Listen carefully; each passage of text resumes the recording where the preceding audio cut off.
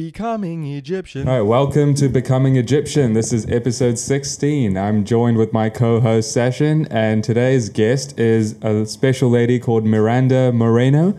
Yes. She is a consciousness type living coach, mindfulness-based therapist, and yeah, we're gonna have a good chat with her and learn a lot of things today. And our neighbor.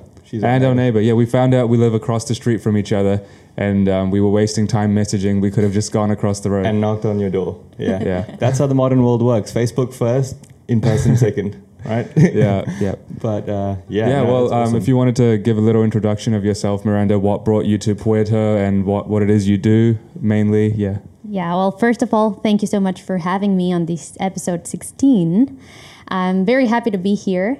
I've been here in Puerto for the past 8 months or so. It was really an experience of just being mindful, actually, of how I was not feeling great where I was living and with what I was doing. And so I decided to just take a short trip here. And then everything, just like right here today, seemed to be aligned so that I would stay longer. And so what I do, and my main focus, is trying to help people understand that the more you are conscious about how you are living and every moment of your life, you can find happiness in the present moment. Sometimes we believe that we're chasing it until we reach a certain place, a certain moment in our lives, and we're missing all of other moments which are also important. So that's a little bit of what I do. And that also takes me to some couples counseling, but starting with this mindfulness or conscious living base of just like be aware of what you're doing. And if there's something you don't like, how can you change it? And if you do like it, then appreciate it and be grateful for it. Yeah. Well, that's a great basis to start for a lot of people, because I get caught up in that trap, focusing on the target and forgetting the trajectory, the fun that's the involved. beauty of the trajectory, right? Yeah, exactly. So what does that look like in your day-to-day life now? Like, is it mainly the couples-based counseling you do, or what is it mainly? I believe that most of the people that come to me do start by telling me like they're struggling in their relationship, romantic relationship. But actually, when we look at it just a little bit deeper, we realize that it starts with the individual, right? It's like, okay, what is there in your story that now maybe you're projecting in your relationship, right? Like maybe it's not about what you're experiencing right now, but maybe it just seems familiar with something from your past that you know that has hurt you. And now you're trying to protect yourself from that pain. So sometimes when you start working on yourself, you can start noticing things in your relationship changing as well. So it's like this combination. This seems to be coming up a lot with a lot of our conversations as well, like looking within first as the problem rather than assigning blame. Yeah, of course. Do you think there are certain times, though, where it's right to blame someone and there's nothing you could have done? Like there's no personal regret. It had to be someone else's fault. Are there particular cases like that? Screw that guy. Yeah. Want any of those moments? I do believe that's a choice to choose that perspective. Yeah. Because ultimately, I believe it has something to do with feeling at peace with your decisions and with what you do in certain situations. Like, hey, I tried my best, or I tried I did what I could do. There's nothing else. And so just being able to accept that, I believe it works. And maybe I would just like not call it like blaming it on someone else, just accepting your own responsibility, but not taking, others people's loads on things that are their responsibility as well. Yeah, okay. And you mentioned just before we started that you noticed a lot of similar patterns when you talk to different people, the problems, there's a lot of overlap between those problems. What are some of the common things that seem to come up that everyone is suffering through? Like, is it loneliness or? Absolutely. Like this, it seems like the more connected we feel we are through social media and just these different ways in which we can interact with our phones, that also is bringing some certain disconnection from the real life, So people are struggling, feeling like they're alone in those ways, or feeling like they're not being able to enjoy where they are right now because there's something else that's coming, or maybe in the future. And that is a big part of why I love to talk about what I talk about, is like, hey, if we just take this moment right now, we're not actually feeling hot nor cold. We have water if we want to drink some water. we're good. So this moment is perfect as it is. There are things to look forward to. Yes, it's okay to have hopes and dreams and to work with motivation and discipline towards what you want. But understanding that right here, right now, is already something to be super grateful for. Yeah. Well, inherently, right? Just the breath that you take in. That was a good little run there. If that's a taste of the coaching that you got going, then maybe I should sign up. This is why Puerto is perfect, right? For this, like there's a very that kind of energy over here that must resonate with you as a living coach. Absolutely. So you work with clients, you said in group settings and solo one-on-one settings. Let's go to like the one-on-one. What's some of the what's the worst case you've ever seen? Without mentioning names. Of course. No, I wouldn't. What would I say? Just probably someone who was dealing with a very intense and severe case of anxiety. And so it really took a lot of work and intense sessions because first, of course, there's this resistance, right?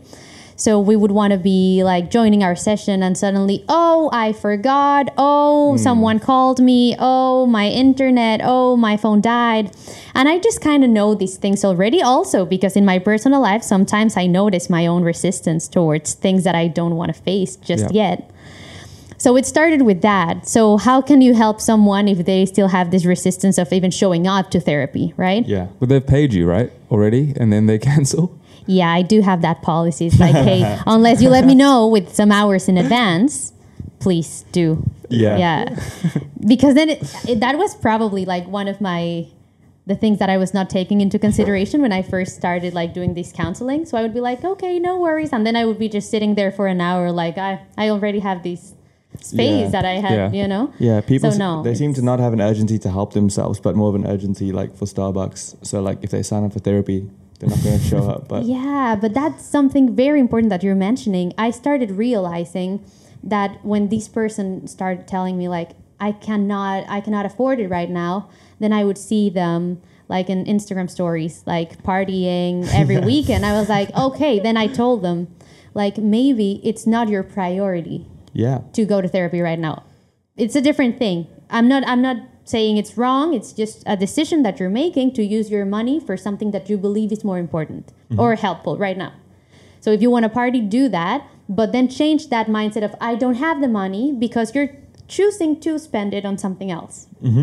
So it's just about priorities, I believe. And it's tough sometimes to do what you know will actually help you. It's easier to just say like I'll have a drink right now and it will make me feel better even if it's just for a while or whatever. But it takes courage and a lot of effort to choose this path that has like these extended benefits and well-being. But then do you notice that with the people that do make that difficult start, they do get the journey started, they always tend to come back after they realize the positive benefits? It's awesome. That's probably one of my favorite moments when they're just naturally saying like, hey, good morning, I'm here to schedule my weekly session. It's just like, okay, they're getting it and they're feeling that they're changing. The other day I had this amazing comment from a person that I'm seeing and she was like, it is so awesome that I have now this clear vision of what it's like to feel happy and that now I can like establish clear boundaries and have open communication. So she was just being her own therapist, which is something that we're trying to do with this mindfulness-based thing that I do. It's just like, I'm not trying to get my clients to be there with me forever every week. It's like, how do you develop these tools that you naturally have within you so that you can use them whenever you want and whenever you need them? And then my presence there just becomes like, I'm here with you while you talk. It's your monologue, but I'm here just making sure that you're It's like a mother bird. Like you got to get your baby bird to fly by itself. You don't want to be holding it the whole time, right? You don't want to fly with it. No, and that's the opposite of Pfizer. Just they want to keep you sick. You're trying to get them cured quickly. Exactly. Which is the way forward with health, right?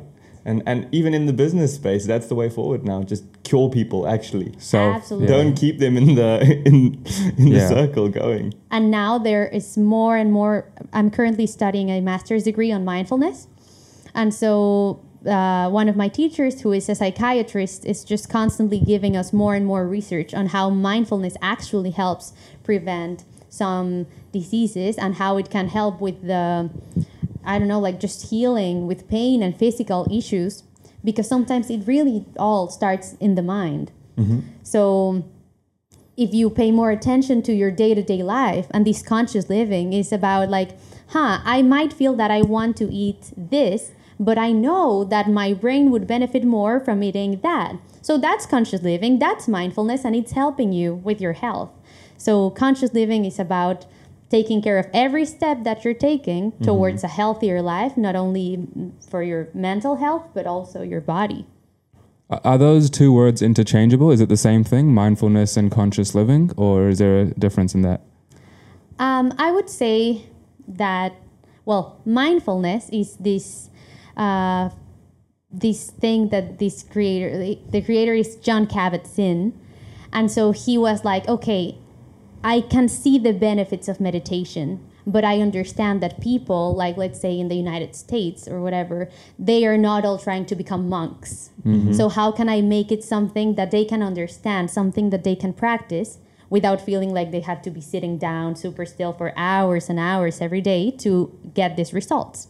So he came up with this mindfulness, right? So it's like a more practical way to talk about Buddhist principles and to talk about the importance of breathing consciously and just being aware of whatever comes up. Yeah. So then you can be mindful, or you can practice mindfulness, and that might lead to conscious living. I wouldn't say they're like exactly the same, but of course they're related like that. Right. Yeah, well, do you feel like that's because I see that swap too, like in the West, like we can say United States, even in New Zealand, where we're from, a lot of people taking on the more Eastern principles of living, you know, stepping back, being conscious, viewing your thoughts from a distance, and disconnecting in a way. And I think a little small dose of that is good, but also maybe what makes those countries successful is also being on the opposite side of the spectrum, just hyper-focused on reality. So I just don't, how do you think that's going to look? Like when, because it seems like you look at China and the people that came up with this shit, the good shit, they're stepping away from it. Like they want to be like America. Yeah. So do you think we're going to have a swap like that? Or do you think we're going to find a good balance? I want to believe that there will be a good balance. And I also see already how people are starting to notice, like, oh, we have been taught to look to the outside and to watch TV or just anything that's coming from the outside telling us what is good for you, what do you need, you can buy this, you can buy that. Yeah. Like knowing what you need better than yourself. And I believe that now there's coming this different realization where it's like, no, what do I need? Ask myself first, and then I'll know, and then I'll get this inner wisdom to tell me what's best for me. So I do trust in every person's process to realize that they can actually find these correct, well, I don't know if correct is the word, but just like these things that work for each of us. Yeah. Well, I hope we can find the balance too, because I don't want to lean, me personally, I don't want to lean too far over to the other side of just completely stepping back. That's just like who I am. But I really, really enjoy the bits of mindfulness throughout the day that I get to practice, and brings the most serenity to my day. So I hope that we can all find the middle ground, but I wonder what that looks like in America. I know, and trust me, it's something that I often think about. Like sometimes I'm like trying to be mindful, and then I just think like, am I overdoing it? If I'm just like sitting here, then is that too much? Like in this world, does it work like that? Or should I be also moving, doing something else? Yeah. So I think the fun part, actually, if you look at it through this curious perspective, is like every day challenging yourself in a good way to how do I find that balance? When I'm eating, of course, I still want to eat and enjoy my food, but what if I just pay attention to what I'm eating and I'm mindful about what I'm eating? There's a balance. Even if you're watching a movie, whatever it is you're doing, just if you are aware that you're doing it, that's both mindfulness and living your normal life, right? Yes. Yeah. Highest state of being. Yes. Well, me and Sid were actually talking about it like maybe a month ago. Like we were saying, if you eat your food and you're not mindful of it, you don't even get any of the nutrients. I believe that. If you focus on your food and eat it, I wonder if it's just healthier. Yeah, like your body actually just benefits more if you actually are conscious of eating what you're eating, maybe. This has vitamin B, this has vitamin C, and you just know that, and then your body knows that. I don't know. I actually would take that one step further and say not only it would be better if you were conscious while eating, but also if you know the science of what you're eating, the breakdown, the component breakdown, I think that would make you even healthier if you realize exactly the components that went into the food. Yeah. And that but I have no evidence for this. I know. But that's what this podcast is about, no evidence. But that's awesome. And even from a love perspective, I'm all about the love. And sometimes, I want to say before every meal, it's something that I've recently incorporated into my routine. And it's just like before I start eating, I just look at my plate and I see what's in there. And I realize that there's a whole process before those carrots became part of my dish, right? It took some time for them to grow, and it took people who were working and taking care of them, and it took some water and sunlight and all these components that maybe now I cannot see them. But if I just pay attention to my carrot, I know they were there and I feel grateful. And then I can eat it thinking like, whoa, this whole process, now it's going to be nutritious for me. What a blessing. What a gift. And I think that is physically going to be healthier for you. You heard it here first, a hypothesis, food with consciousness is actually healthier.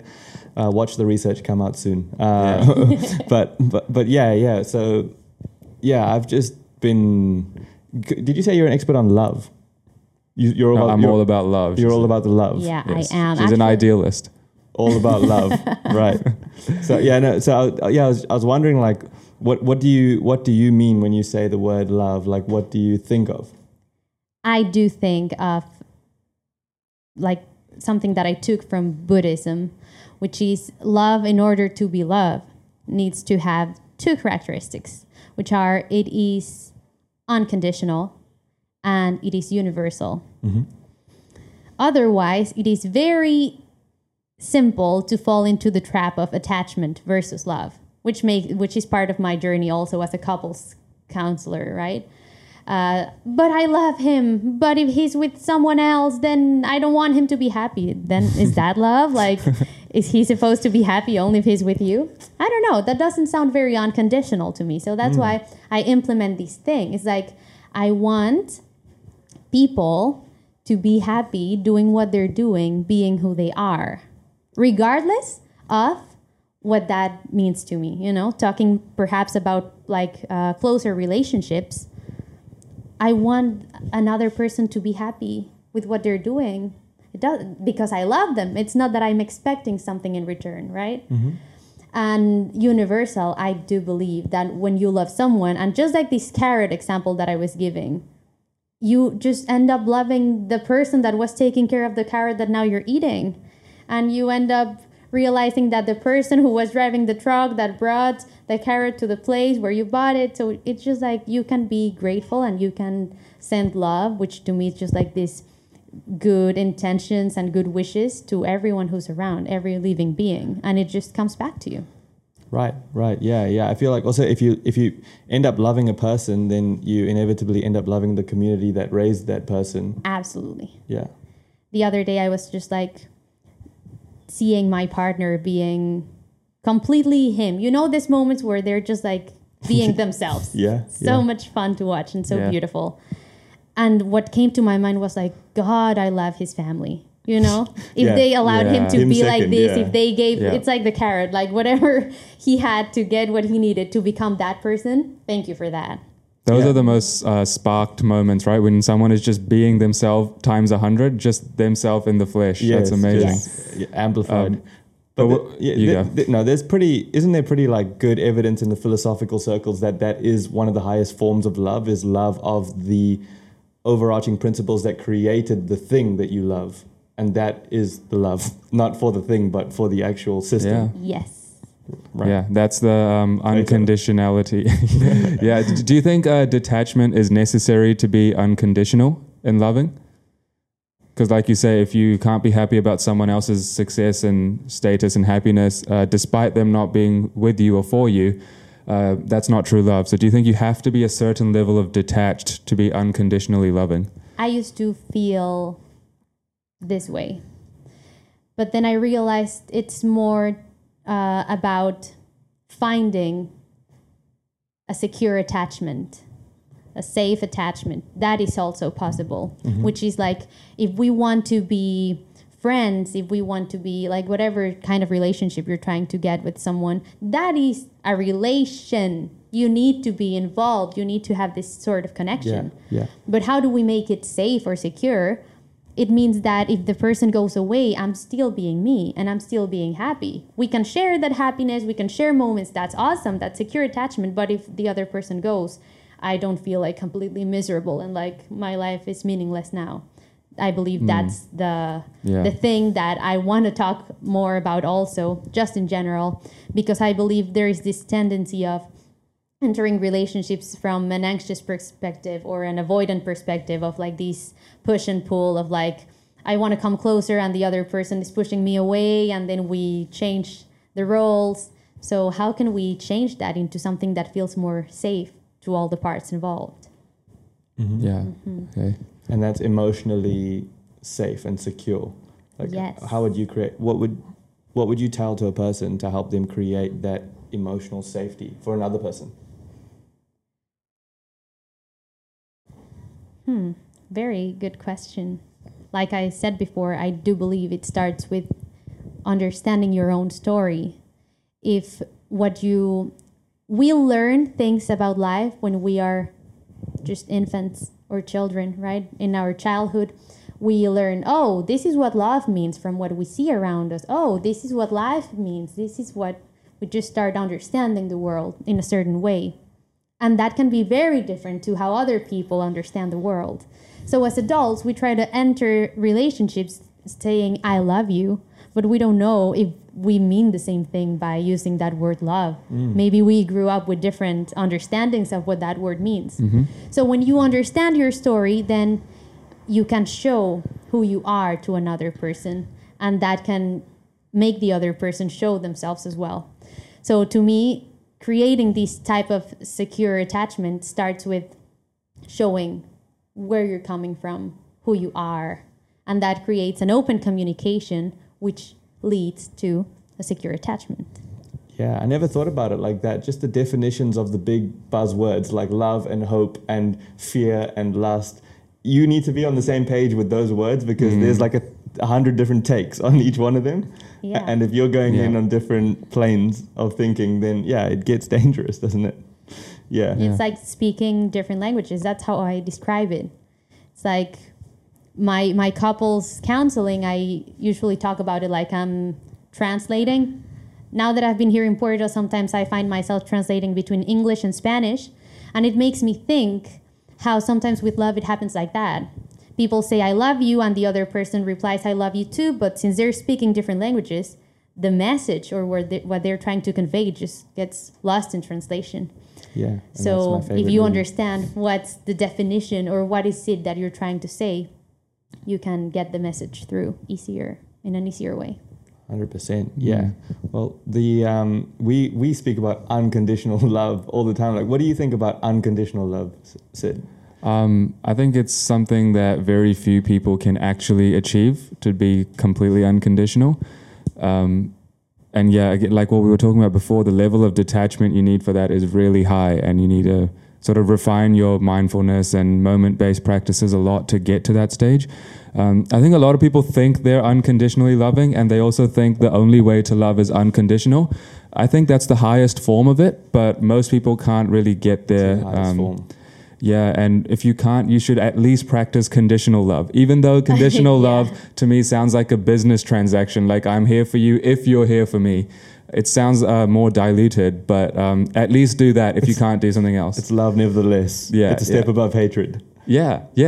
Well, I don't know if it is, because a business transaction is very hate-based. It's sort of the opposite of love, but at least do business if you can't do love, I think, as a second stage, you know? Yeah, but we were speaking about how, like, even to be unconditional, there has to be a sense, like, of conditionality, because, like, for example, I love my dad unconditionally, not until he murders someone, but I know my father's character and he wouldn't do that. Oh, this is where we disagree, right? I don't know if we disagree here, but this is how I feel, is like, I just know he wouldn't do that, which is why I can claim that my love is unconditional.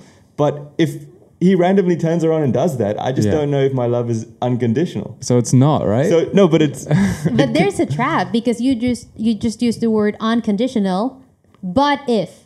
Yeah, and that's what I'm saying is that So, that I just don't know if you can find unconditional, because the purest form of love that I can think of inherently is for your parents who gave birth to you. It's harder to find that in a partner.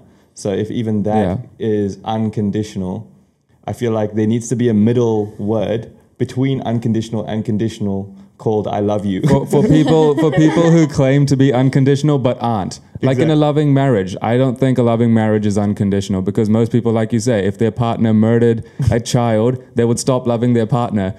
So that's not unconditional, right? But it's based on the condition that they've learned that person's character and they know they wouldn't do that.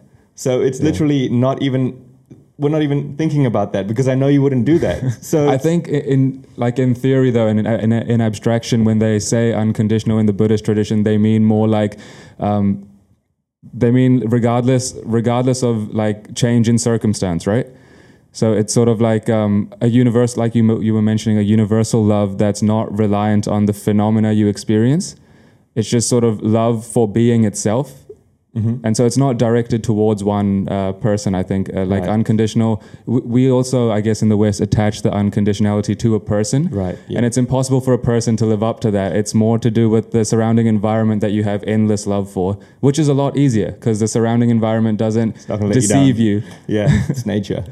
Yeah. I totally agree. I was just going to make this differentiation about sometimes when we talk about love, we think about maybe a romantic relationship as if they were kind of the same thing, and maybe they're not. So maybe love can be unconditional, but when talking about a relationship, you do have this sort of transaction. It's like, I'm going to give you some of my time and you're going to give me some of your time. This is what we're sharing. Yeah. That is the kind of exchange that you are doing in a relationship. And it's not necessarily negative, right? Because only through that transaction can I become more than I am now, and she become more than what she is.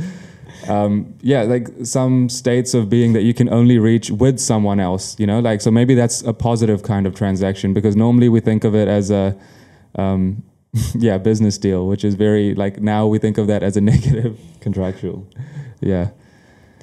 Well, relationships seem to be moving more towards the contractual side of things anyways now, with divorce rates climbing and pornography climbing. That's literally a contract. So yeah. And they're not hiding it as well. It's sort of like, I give you money, you give me this in a loving relationship as well. And what do you make of that? Do you think that's bad full stop? Or is there room for nuance there?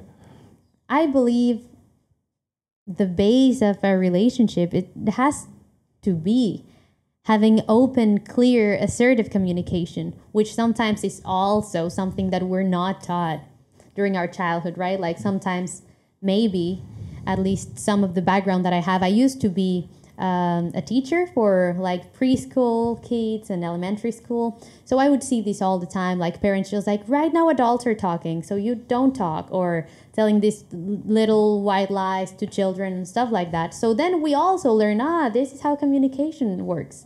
My grandma will give me some candy, but then I cannot tell my mom, or things like that. So then it just becomes more difficult to be honest and to be open in our relationships, because we feel if I say the truth, I will not be worthy of this person's love. So I'd rather just play it cool and play my character in the ways that I know this person will keep on loving me. But I believe that if we are able to work through that and establish this open communication, we are able to say, this is what I can offer to this relationship in terms of time. Maybe I can say, I can see you 3 times a week. Right now, that is the time that I want to give to a relationship. And if the other person says hey, I was expecting we would see each other every day, wouldn't that be much easier than to just be playing this game of you don't see me enough. No, but I do see you. So, it's just a matter of practicing open communication, so that then these things, it's we are agreeing on something. Yeah. So the basis is being on the same page about it, and if both parties agree, then that's usually going to be a healthy relationship. I believe that. Makes a lot of sense. Any burning questions about love, Sid? Actually, I wanted to just ask what you are studying currently in your master's specifically. Well, I'm very excited. I'm about to start the second year of the program, and we are going to start with our own research. So I'm looking forward to that because I'm actually going to start doing it about romantic relationships. Like, how can you use mindfulness techniques to have a better communication, to have a better sex life, to have a better relationship with yourself that then ends up being a better relationship with your partner.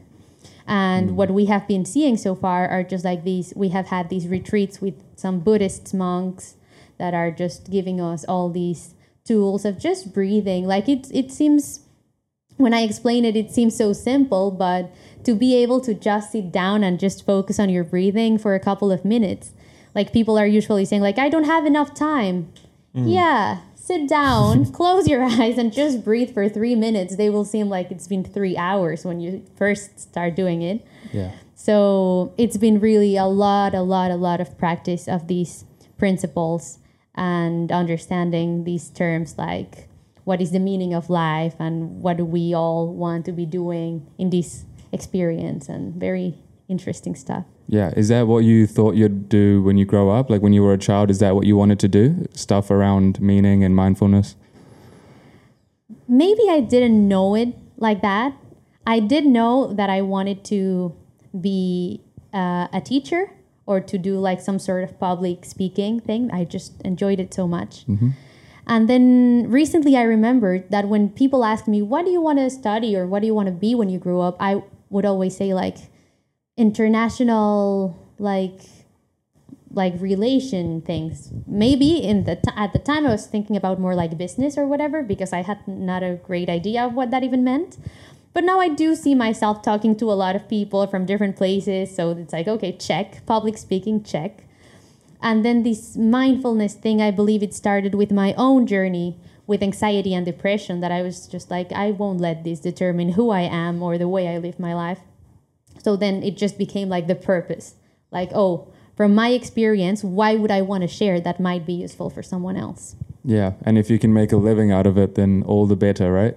Yeah, that's beautiful. Like sometimes I just walk out of my therapy sessions and I cannot believe I'm getting paid to do what I love.